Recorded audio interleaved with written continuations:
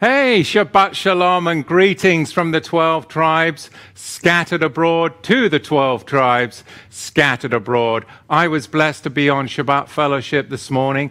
Remember, you can connect with your brethren the world over every Shabbat going to TorahToTheTribes.com/connect. You can go to the Facebook page for Shabbat Fellowship and sign up for that group and make connections in your area, in your country, the world over.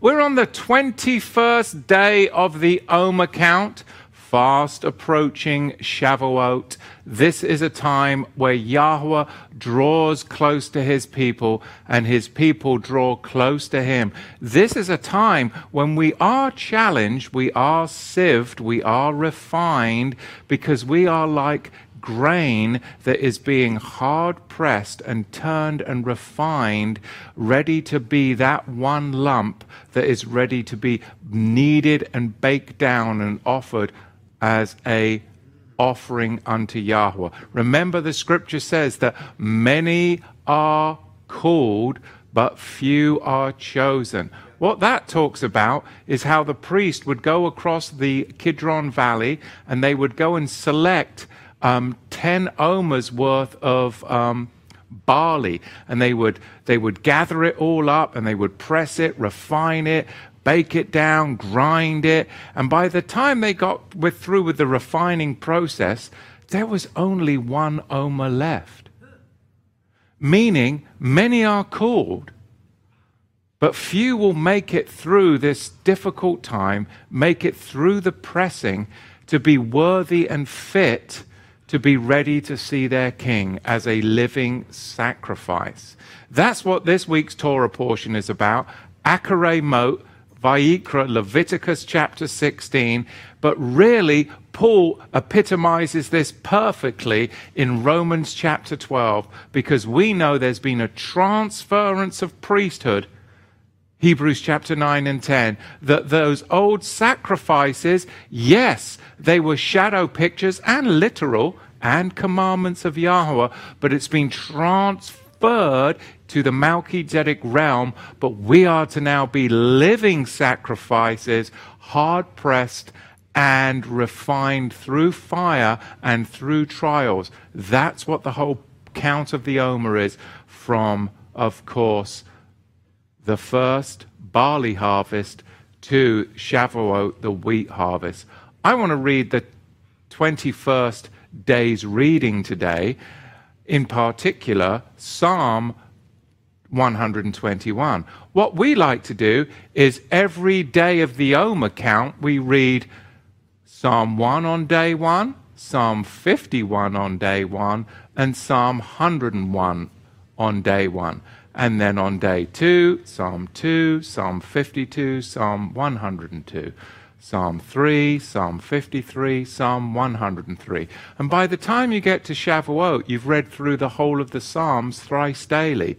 Today's reading, let's read the third section, and it is Psalm Tehillim 121. I will lift up my eyes to the hills.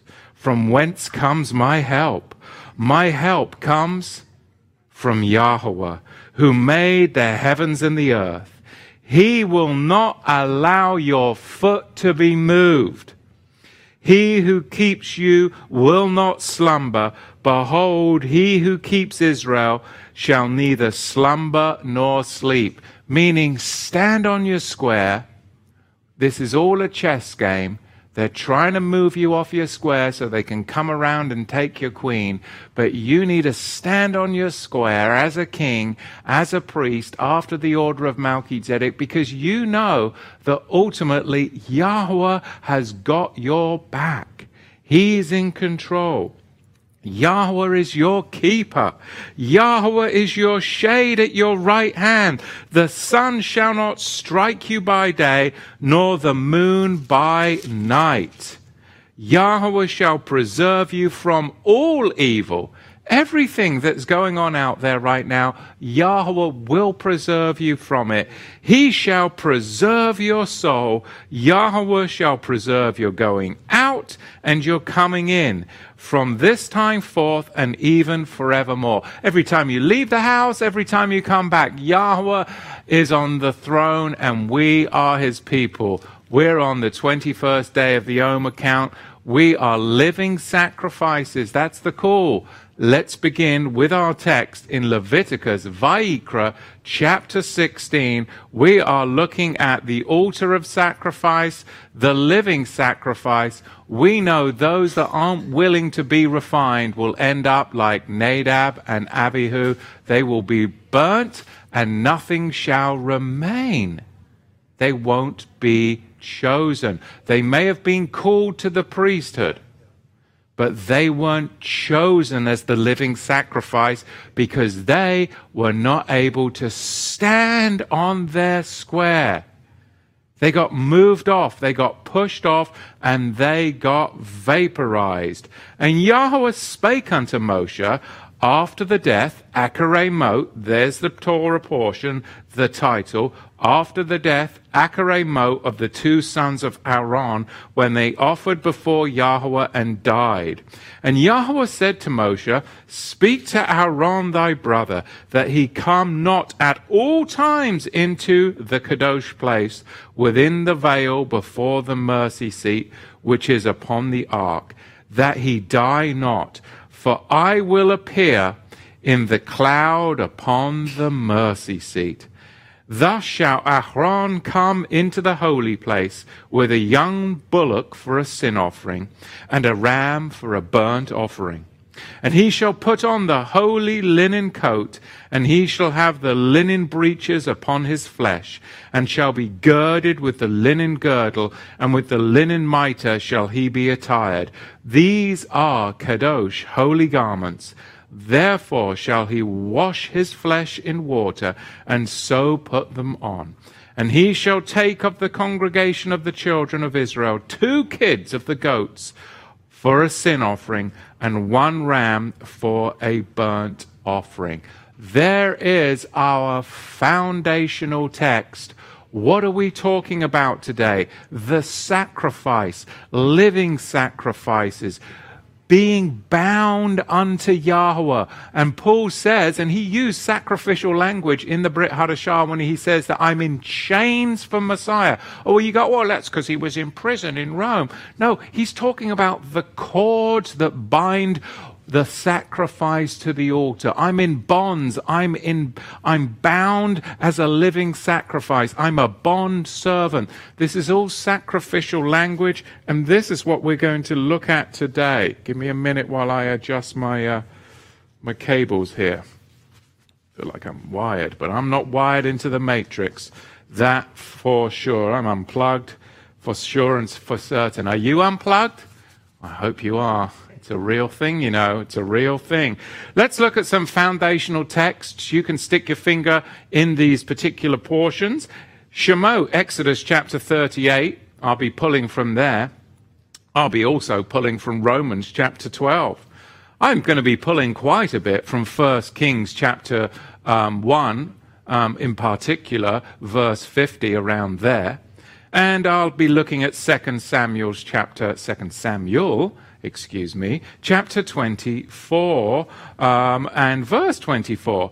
Let me begin just giving you a little foundation about the actual furniture itself that we would be dealing with after the death of Nadab and Abihu, because they went in and the furniture was organized in a particular way. They had to wear linen garments because I believe that the energy that was manifest through all of the furniture, its materials, metallics, golds, bronze, silvers, and the linen and the non-mixing of wool and linen was a frequency and energy. And when they did something strange, that disrupted the frequency pattern, and woof, they were vaporized. Something like what the New World Order is currently trying to figure out how to do. Many of these wildfires we've had over the past few years, these are DE weapons, direct energy weapons.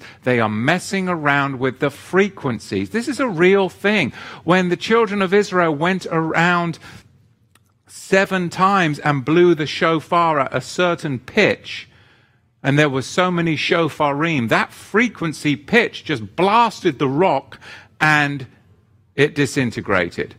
It's all about direct energy weapons, the shofar being the first direct energy weapon used against the inhabitants of Jericho. What a great direct energy weapon we need to be using ourselves. Exodus 38. And he made the altar of burnt offering of acacia wood. 5 cubits was its length, and 5 cubits the width of it. It was 4 square, and 3 cubits the height of it. And he made the horns of it on the 4 corners of it. And the horns of it were of the same, and he covered it with brass. And he made all the vessels of the altar, the pots and the shovels and the basins and the flesh hooks and the fire pans. All the vessels of it he made of brass. And he made of the altar a brass grated network. So far, what are we seeing? We're seeing a lot of brass, which is akin to what in the scriptures? Judgment. So this piece of furniture is associated with judgment. And the reason Nadab and Abihu were destroyed is because they lacked discernment and they erred in judgment. My people perish for what? For lack of wisdom. We err in judgment because we are not being like the Bereans and seeking the scriptures daily to see what these things are saying. Continuing on, we see in verse 4 of Exodus chapter 38, and he made the altar a brass grated network under its rim midway from the bottom. And he cast 4 rings from the 4 ends of the grate of brass to be places for the poles. And he made the poles of acacia wood and covered them with brass.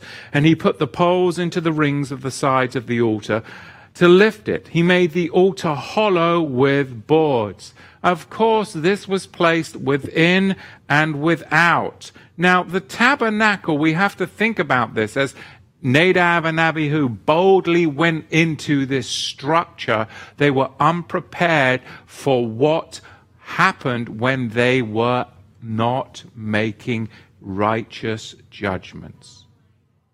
They messed with the energy field. Now, there was a single entrance to Yahweh, very specific. Enter through the narrow gate. There is a single entrance to Yahweh. It always was that way, and it always will be that way. There are not multiple ways to get into the presence of Yahweh. The tabernacle reflects that clearly. There's one door. You have to enter in through the door to get to his mercy. Otherwise, if you try to come in by any other way, what did Yahushua say? They're thieves and robbers.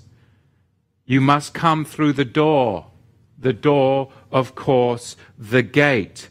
Now, we know that Yahushua is the fulfillment, Hebrews chapter 9 and 10, of this whole Yom Kippur service that is laid out in Acharei Mot.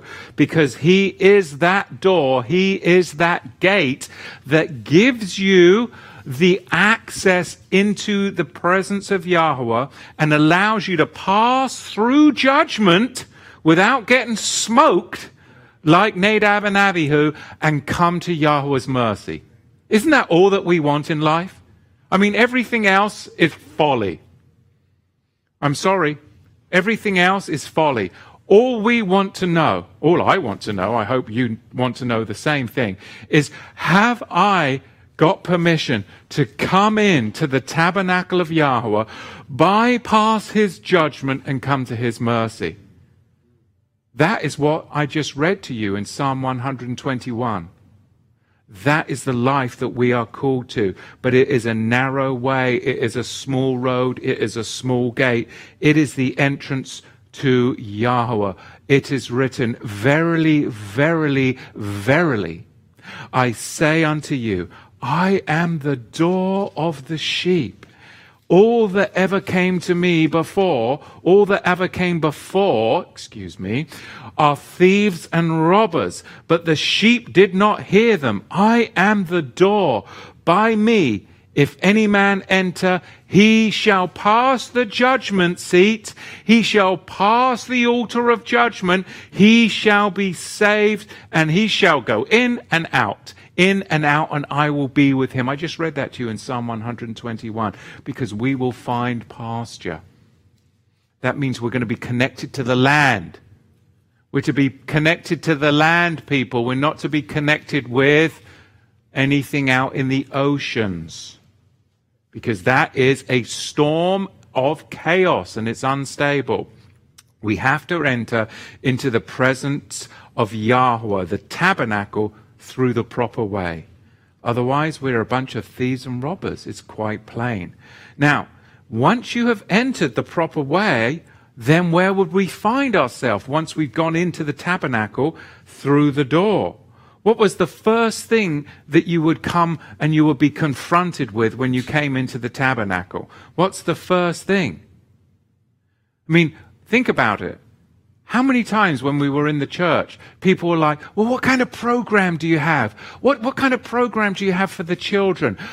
What's your men's retreat like? And it's all about bread, isn't it? Bread, feed me, feed me, feed me. I'm here to be fed. I need to go to church to be fed. You would think that the first piece of furniture was the table of showbread. That's how the traditional anti-Torah church teaches.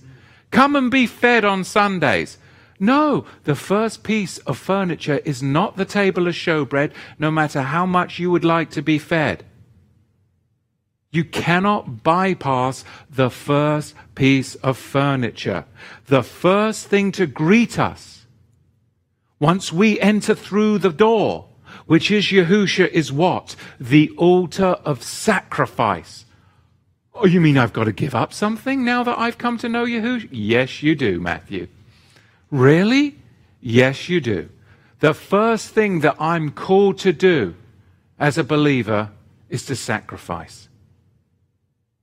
It is not about trying to get fed. I need to go to church to get, well, come to church and get fed. We've got men's Bible study on Wednesday night. We've got women's Bible study. We've got youth group. There's a great program for the children. And that's how most people are taught, because they never studied the tabernacle. We must find ourselves, brethren, at a place of sacrifice. We must. Nothing of real value comes to us without sacrifice, does it? Anything of value in life, it costs you something. Right?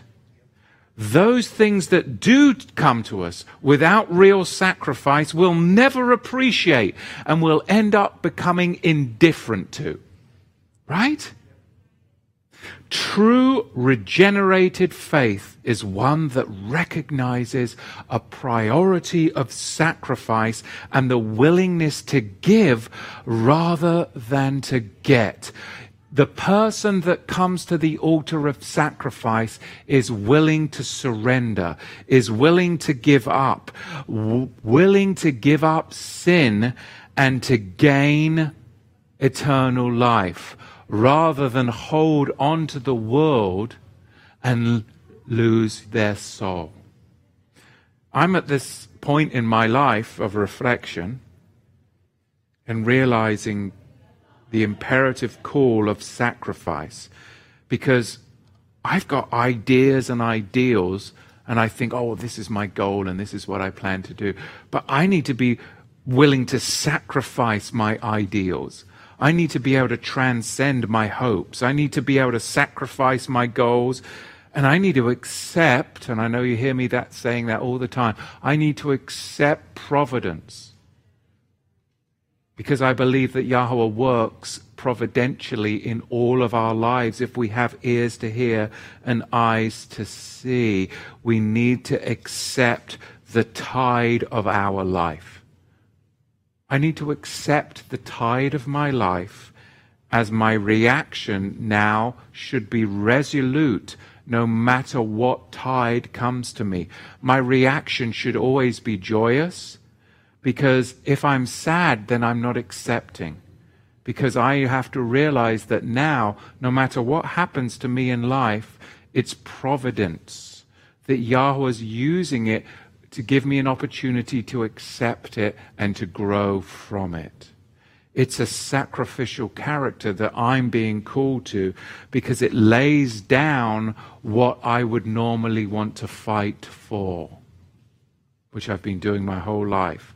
I get to lay down my will. I get to lay down tension. I get to lay down. It's a must for us to approach Yahweh through his proper order of presence. For he who accepts us requires us to likewise practice acceptance. I'm being somewhat religiously philosophical with this week's portion. But there is no way to bypass the altar of sacrifice just because you want to get to the showbread. It is the direct path to Yahweh's presence, is sacrifice. Self-preservation is natural. Oh, I need that bread. I got to go and take some bread off the showbread. I need to be fed. I need to be fed. But self-preservation is always confrontational. It's the controversy of arguments and fighting. But self-sacrifice is supernatural. It transcends that. It's absolutely amazing. Look at the service. Now, in the Tanakh, in the Old Testament, if someone needed Yahweh's protection, and do we need Yahweh's protection in this crazy world? For sure and for certain, because everybody's trying to encroach upon our borders of sovereignty. But we need Yahweh's protection. And if we really understand how to gain Yahweh's protection, then if you want Yahweh's protection in the Torah, then where do you go? You run to the altar of sacrifice. That's where you go, and you bind yourself to it, and therefore you get a reprieve and mercy. We must take hold of the horns of the altar. What do I mean? Now this is my second text. Melachim Aleph, 1 Kings chapter 1 verse 49 is a perfect example of where we go when we're in trouble, or when they're putting out mandates and executive orders and all this stuff that is attempting to encroach upon your sovereignty. What do? What do you do? 1 Kings chapter 1 verse 49. Now, the guests that were with Adonijah were afraid, and they rose up and went every man his way. So, first of all, the globalists, or in this case, the enemies there, what do they kind of do? Get that fear up. Let's stoke the fear, and then everybody will scatter. 1 Kings chapter 2 verse 23. What happened?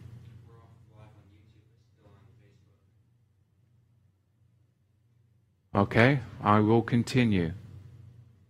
1 Kings chapter 2 verse 23.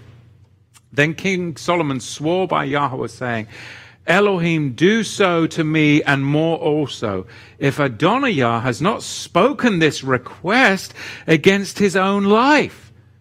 He wanted King David's young virgin to become his wife. Now therefore, as Yahweh lives, who has established me and set me on the throne of David my father, and who has made me a house, and he promised, Adonijah shall be put to death this very, very day. Now, Joab was connected with this whole incident. But he wasn't innocent. And look what happened in 1 Kings chapter 2, verse 28. Are we still good, Moshe? Excellent. 1 Kings chapter 2, verse 28. Joab, who was not innocent, however, we see that he was killed. Then news came to Joab, for Joab had followed after Adonijah, though he did not follow after Absalom. And Joab fled to the tabernacle of Yahweh. And what did he do? He went in and got some showbread, did he? No, he went straight and took hold of the altar, the horns of the altar. And it was told to King Solomon that Joab had fled to the tabernacle of Yahweh, and see, he is by the altar. Then Solomon sent Benaiah, the son of Jehoiada, saying, "Go and kill him." Well, what's happening here? Taking hold of the horns of the altar symbolized what? It symbolizes you and me being willing to be bound. I'm a bondservant. Romans 12. As Paul saw the last time, the days of his life fastly approaching, he knew that he was in a time of reprieve when he was in bonds in Rome. He knew this was Yahweh's time of reprieve for him to bear forth the fruits of repentance. It symbolized him, and here us being willing, bound sacrifices.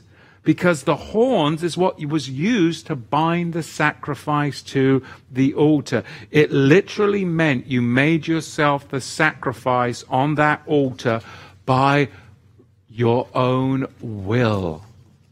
So someone who did this had to be treated very carefully. When you and I accept whatever providence brings to us, even if it's absolute chaos and mayhem, and we become living sacrifices and we don't argue, then it puts us spiritually in a place, and it does work in the natural realm, where we have to be now treated very, very carefully. And the world recognizes this, because you have put yourself in a position where you are willing to be examined. Are you really innocent of the guilt? Are you really ready to be dealt with by your Creator? Because a judgment was rendered over them only after careful consideration of truth, which was established on the testimony of 2 or 3. Because the facts are on the moon. Why would you argue the facts? The facts are on the moon. Who cares? It doesn't matter. That's where all of the controversy is. Truth is established on the testimony of 2 or 3 witnesses. And without that, it's all fiction. All fiction. 2 Samuel chapter 2, verse 24, the word continues to say, the king said to Araunah, "No, but I will surely buy it from you at a price. Neither will I offer burnt offerings to Yahweh my Elohim, of which that costs me nothing." So David bought the threshing floor and the cattle for 50 shekels of silver. This ties in because nothing that doesn't cost is of value. You have to have value, a consideration, for it to be a binding contract. There has to be an exchange, something of value. David desired to build an altar to sacrifice, to worship Yahweh, but he says he couldn't accept it for free. The land and the sacrifices from Araunah. He would not offer a sacrifice to Yahweh that cost him nothing. I hope you're getting what I'm laying down today, because this is our calling, this is our reprieve, and it's going to cost us something. But it's worth it to me. Cheap faith doesn't work. Cheap faith doesn't work. A commitment to Yahusha that is without sacrifice, is that really a commitment? That's what the Christian church is teaching. That's not really a commitment, is it? If you're not sacrificing, then how is that a commitment? It must cost. If it's to pass the kingdom refining test, that's what the count of the Omer is. It's to see if we have the stamina to be refined from the many are called to the few are chosen. I don't want to just be called, I want to be chosen. That means I've got to be able to get through the fire. Our walks can sometimes be tough. There's not many people living the type of faith that you and I have, that's real, that is Torah, that is Yahusha, that is Melchizedek. It's tough, it's trying, it's not common. But sacrifices are very real, and they are not just the appearance of sacrifices. They have to have absolute value and substance. A Torah faith is very real, but it cannot just have the appearance. It must have a real sacrificial value to it. Our faith to Yahweh will call, I believe, for frequent sacrifices. And it's sacrifices of the old man. It's sacrifices, but the value that this gives to our witness is supernatural. Our faith and the quality of our faith and the quality of our spirituality is only as good as the sacrifices we're willing to make. We can't bypass the place of sacrifice, even though we want to feed me, I want the bread. I want to go straight to, I do. I want the showbread. Give me the showbread. It's so much easier. I'm hungry. I need to be fed. Feed me. But we can't bypass the place of sacrifice and expect to find ourselves basking in the presence of Yahweh, can we? There were certain materials that was used in this whole altar, and you can get that from the text I read you in Exodus chapter 38, verse 1, and extended further on. But one of them, let's think, acacia wood. Now this wood was used, the acacia thorn tree, you see those up near En-Gedi, and the thorns are about 3 or 4 inches long. And that acacia thorn tree, that was what was wrapped around Yahusha's head as the crown of thorns. But then they also would pluck those thorns off, and they would use that to scar the animal skin on which the word, the Torah, would be written. So it wouldn't be all higgledy-piggledy. Even today, if you go into a synagogue and you open up a Torah scroll, you'll see that the skin is scarred. Well, that would be scarred with the acacia tree. Now, the acacia tree would be woven into baskets. And that basket, that acacia tree, was on the head of who? The baker. And even Jonah, when he was out there in the waters, and he was wrapped in weeds, I dare say that he was most probably wrapped in some kind of acacia that got washed out into the ocean. Because this all prefigures Mashiach being a living sacrifice. Because this acacia wood, this is the basic material of the altar, but this is a very unique kind of wood. And it's a tree that grows in the desert, and it can survive even the severest conditions. Drought, burning heat. It is one of the hardest trees on earth. Sturdy, stout. The acacia thorn bush. It's almost indestructible. This is how we are to be called to live as living sacrifices. We are to be immune to the diseases of the world, immune to the insects and the viruses of the world because of the way we live. I believe that Yahweh has given us all the ingredients within our body and his creation to heal ourselves. I don't believe we need to go to Mystery Babylon to get their soup. I really don't. It's almost completely this tree. This tree is so hardy and so ruddy that it's almost completely immune from insects and from rot. And there's a lot of rot out there in Mystery Babylon. The grain on this wood is so gnarled and twisted that it is so durable, it's akin to eternal. Right? It's like it's eternal. It's a shadow of eternal, if you ask me. And of course, this wood was covered in brass or bronze because it symbolized being able to withstand the judgment. Most metals that were used outside the tabernacle were in fact made from bronze. What's that speaking to? Because if I decide to go back into Mystery Babylon, and I decide to depart from being a living sacrifice, outside the tabernacle, that's where the judgment is. Judgment is outside the tabernacle. All of the furniture, most of it, not all, was made of bronze or brass outside the tabernacle. You go outside, that's where come into my house and dwell in my sanctuary. And that's where the safety is.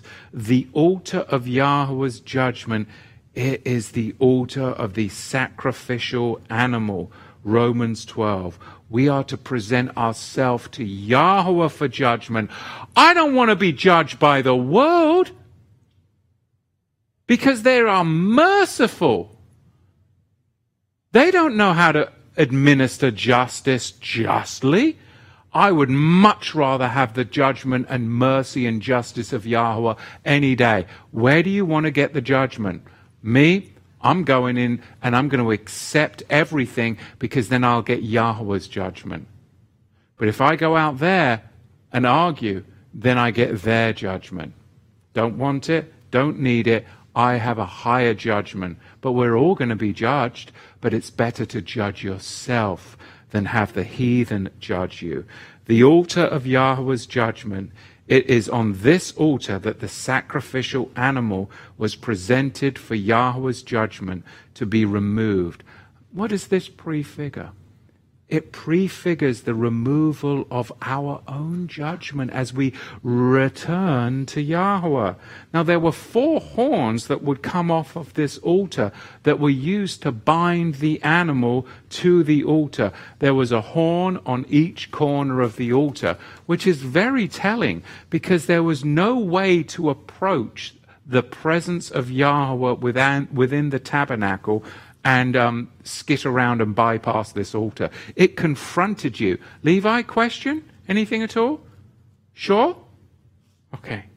Not laughing. No, not laughing here. Do you need to separate? Okay, good. See, now I've lost my whole track. My whole track. I'll get it back.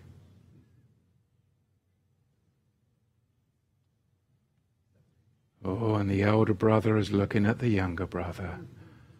Oh, because he's been in that position before. If I had an acacia thorn bush right now, what I would do with it. What I would do with it. See, now I'm back on track.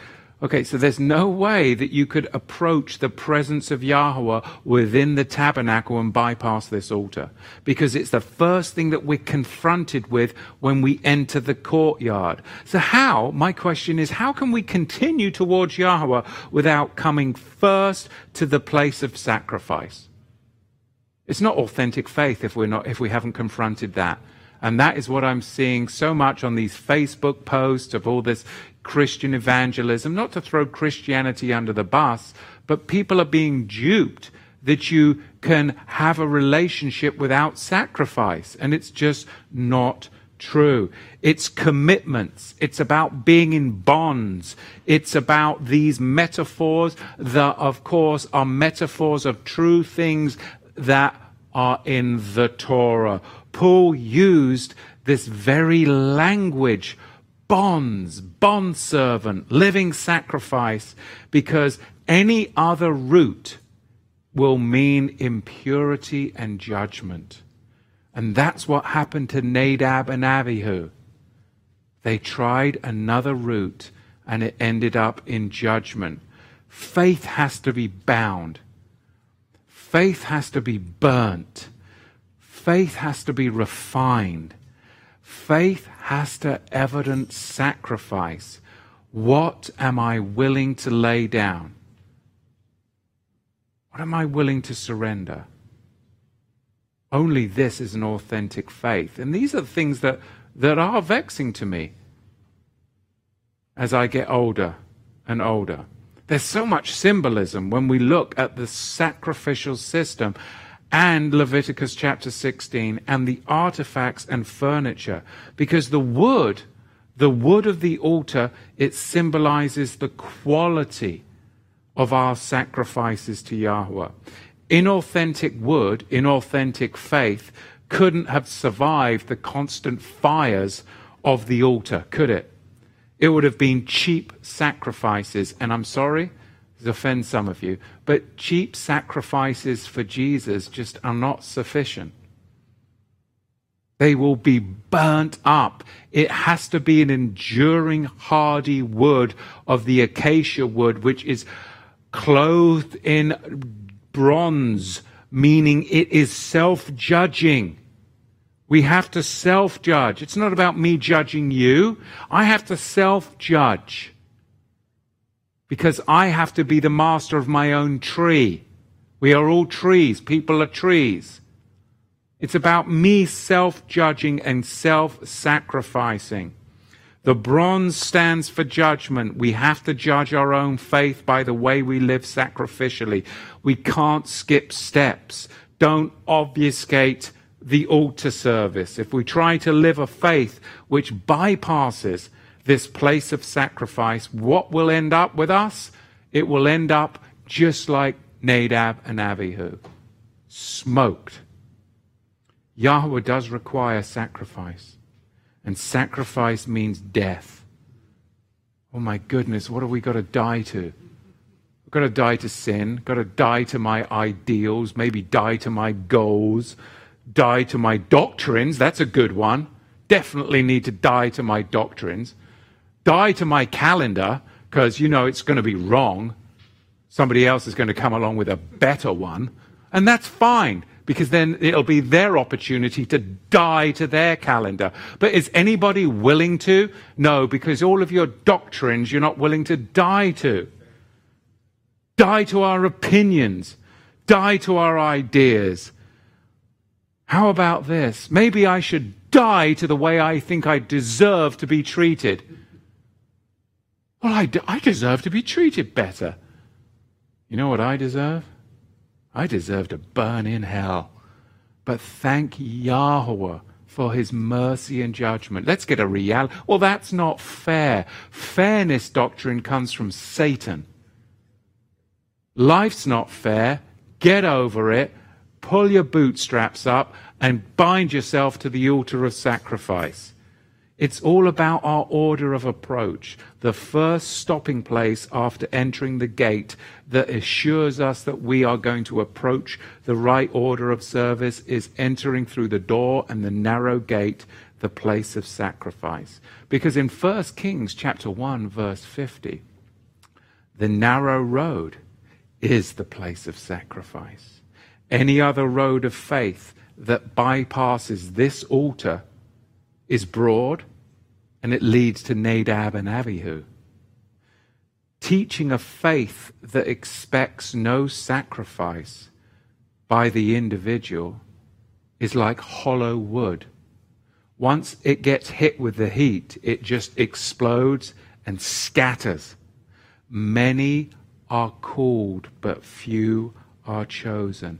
Shallow, hollow, counterfeit wood will not be able to be burnt.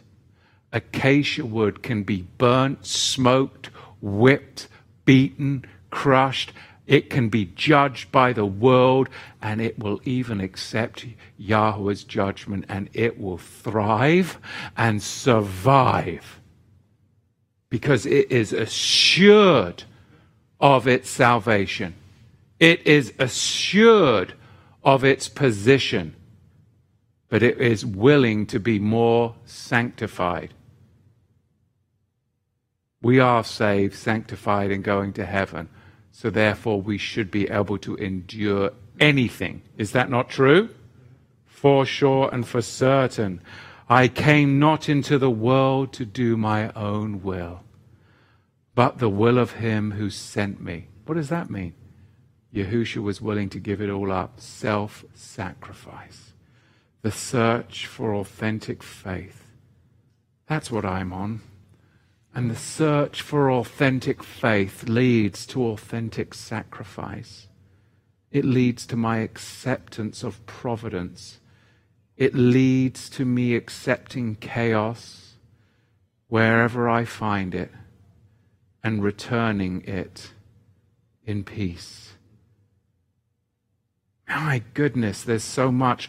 I mean, I think, like Paul, reflected on this altar service. And many would go, oh, no, he was reflecting on handcuffs and prison food. No, he wasn't. Not in my opinion. He was reflecting on the altar service. I beg you, therefore, it is written in Romans chapter 12, my Israelite brothers, by the mercy of Yahweh, that you present your bodies a living sacrifice, to be holy. Here's my favorite word, to be acceptable to Yahweh, which is your act of reasonable worship. It's reasonable. It's the reasonable thing to do. It's the equitable thing to do. And be not conformed to Mystery Babylon, but be transformed by renewing your mind and deprogramming your mind from all of this media, lies, and fear, that you may discern, because otherwise you'll lose your discernment. Because you'll be so full of disinformation that you'll lose your discernment, because you need to discern what is good, and that's the word of Yahweh. That is the Son of Yahweh. That is Yahweh. And you need to accept, be acceptable, acceptance, acceptable, and even the perfect will of Yahweh, its providence. This terrible thing is happening to me. Oh, I have two options. Fight it, argue against it, defend it. That's going to be Mystery Babylon chaos, I can tell you that. Or, oh, this is just part of my life. It's providence. I'm going to accept it, and accept it, and accept it, and I'm released from it. Paul explicitly flays it out for us in Romans. Offer your bodies as living sacrifices, holy and pleasing to Yahweh. Because Torah's sacrifices were killed. But by one man's sacrifice, we become the living sacrifices. We don't have to die because he died. So many struggle with sin because they put their sin up on the altar of sacrifice and they get out a little penknife and they start nicking it, nicking that little that sacrifice. And then they go back to their life and the sacrifice gets up off the altar and it walks right back into their life. Because they're messing around with sin. We have to kill sin. We have to slay it. We have to slaughter our sin on the altar of sacrifice to make sure it doesn't get up off that altar and walk back into our life, because that's a familiar spirit that we've just been tinkering around with our penknives. I remember when I was a young man and I had some problems and my wife called me on it and I said, well, maybe one day I'll be strong enough that I can occasionally do that. And she looked at me and she had tears in her eyes and she just shook her head. And she's like, Matthew, you don't get it, do you? And I was like, what? She's like, you don't get it. I'm like, what do you mean? She's like, you have got to lay it down. You have, and I listened, and I laid that down, and I slaughtered that sin, and it has never walked back into my life, because Yahweh delivers us. But I was playing with my penknife for many years.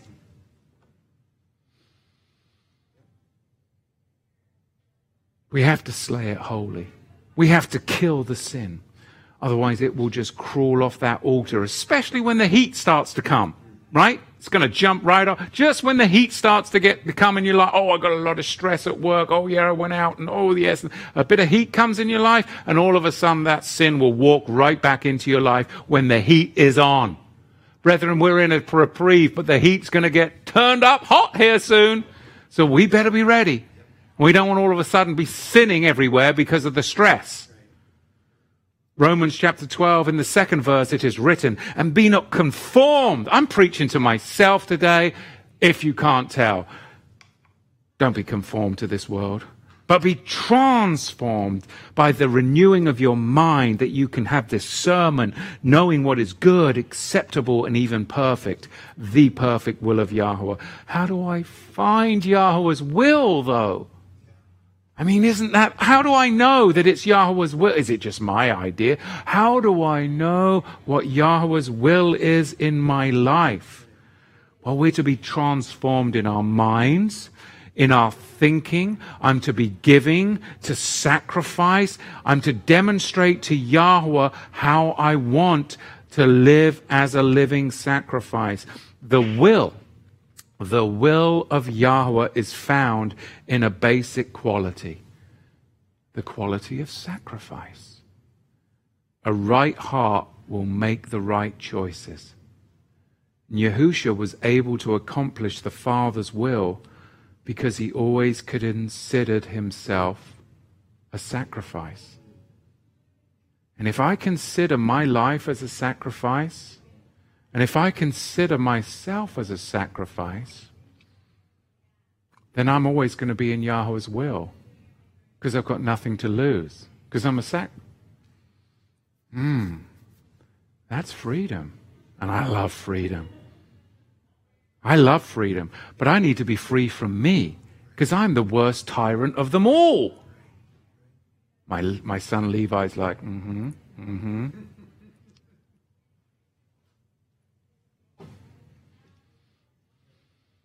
Oh my goodness.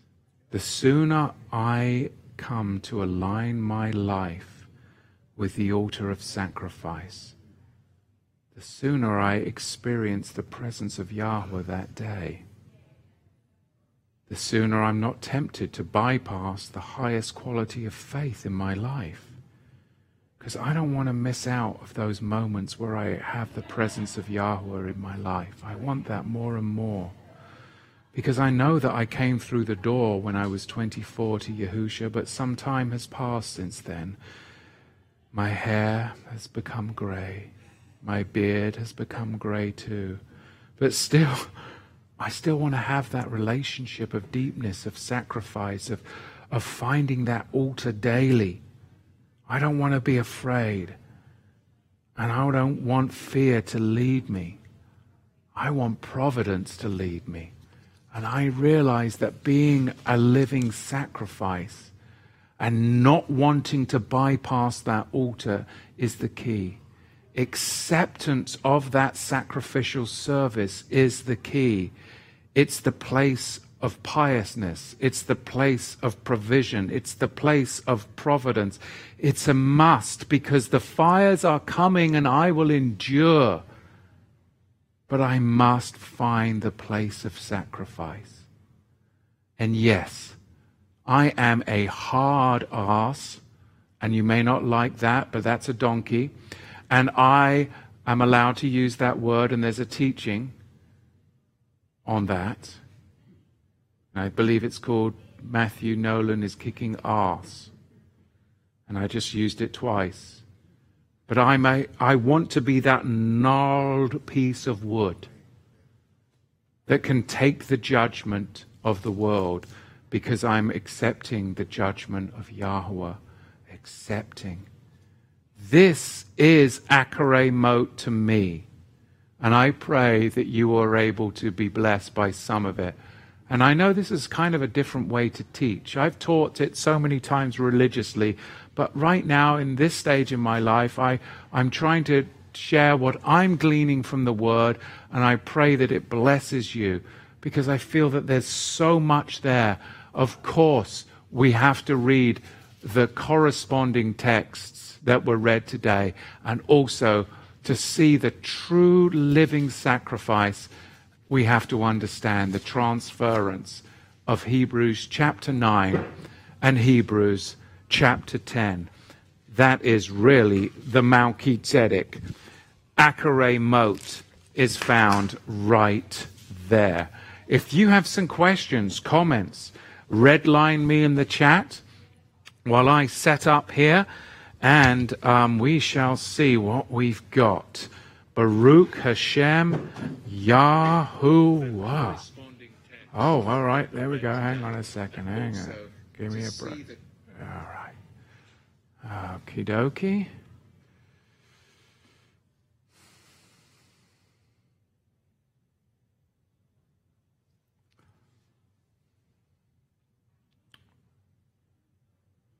Give me a minute here and we will get you lined up.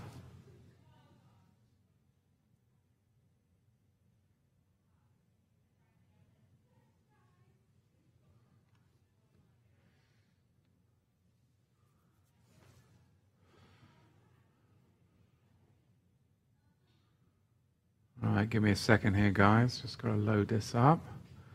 Ah, there we are. All right, good stuff.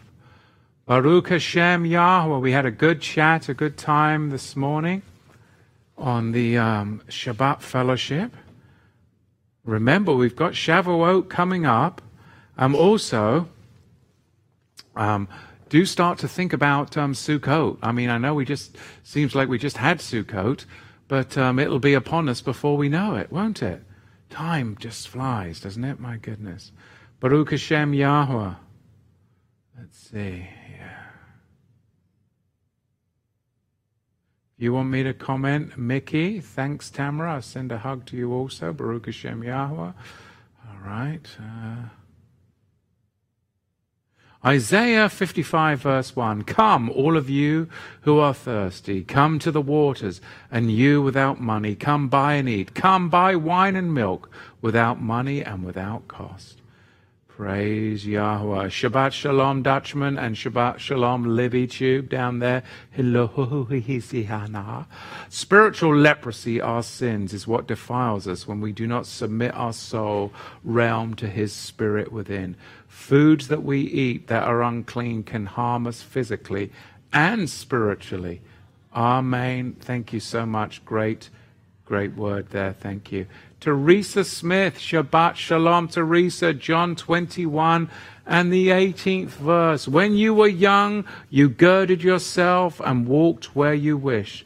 But when you are old, you will stretch out your hands and another will gird you, bring you where you did not wish. Oh, there we go. That's a powerful word, isn't it?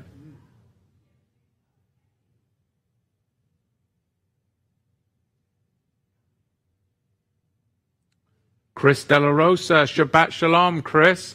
Daniel's three brothers endured the fire of men because they embraced the fire of Yahweh. Well, that's exactly it. Bound themselves as living sacrifices. Thank you. You got the message. Sean Allen Vickers, Shabbat Shalom. I believe you're in Bend, brother. As in the days of Noah, tomorrow being the 7th day of the 2nd month, would you say that we are going into the ark called Eagle's Wings or coming out in the 10 days of the 27th? Well, I don't know. That's a lot for me to ponder right now. I don't know.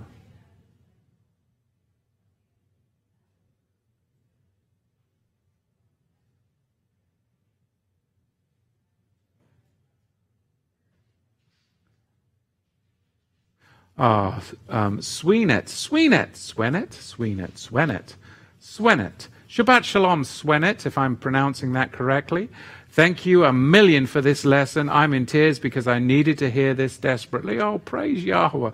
Oh, if there's one that is blessed, it was worth the whole conundrum, wasn't it? Timing is everything. Thank you, Sean. Baruch Hashem Yahweh. Much to consider. We don't want to be smoked like Nadab and Abihu because they were hollow in their service. My Joshua here just got accosted yesterday on the side of the street by the gospel guy here. There's a gospel guy who's got a sandwich board here in town.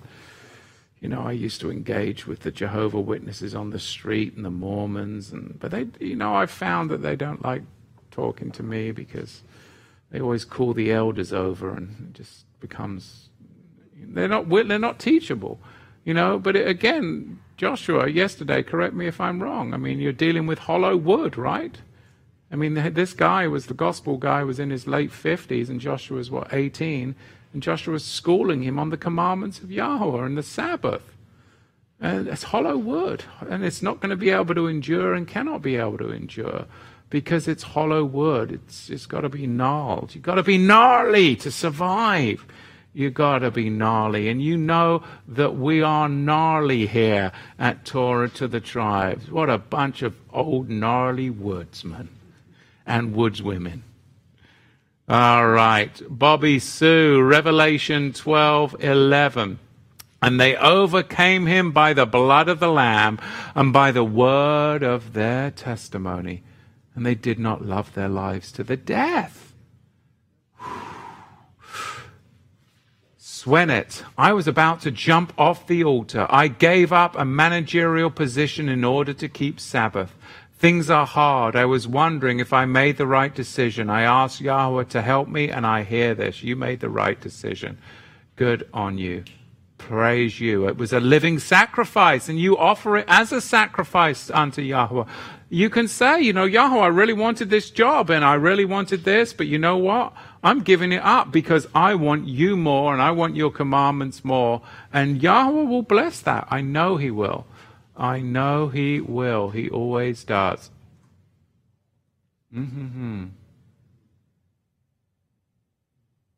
right. Baruch Hashem Yahweh.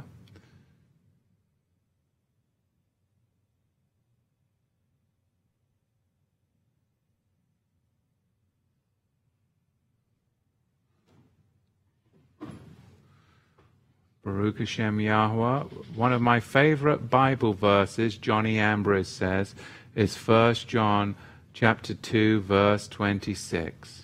And then Megan says in Job chapter 32, verse 8, but truly it is the Spirit in man and the breath of the Almighty that gives him understanding. Baruch Hashem Yahweh. What else have we got going on here?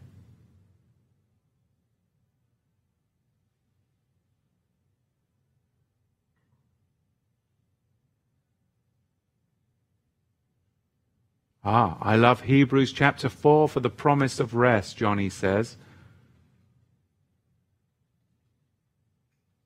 And Yohanan says, Shabbat fellowship blessings, brother. That was an excellent word to ponder as your past two teachings have been. Thank you. A little bit pondering I have been the past couple of teachings, I must admit. Yah's mercy to you. Thank you. I need Yah's mercy, and you guys know that for sure and for certain. Praise Yahusha.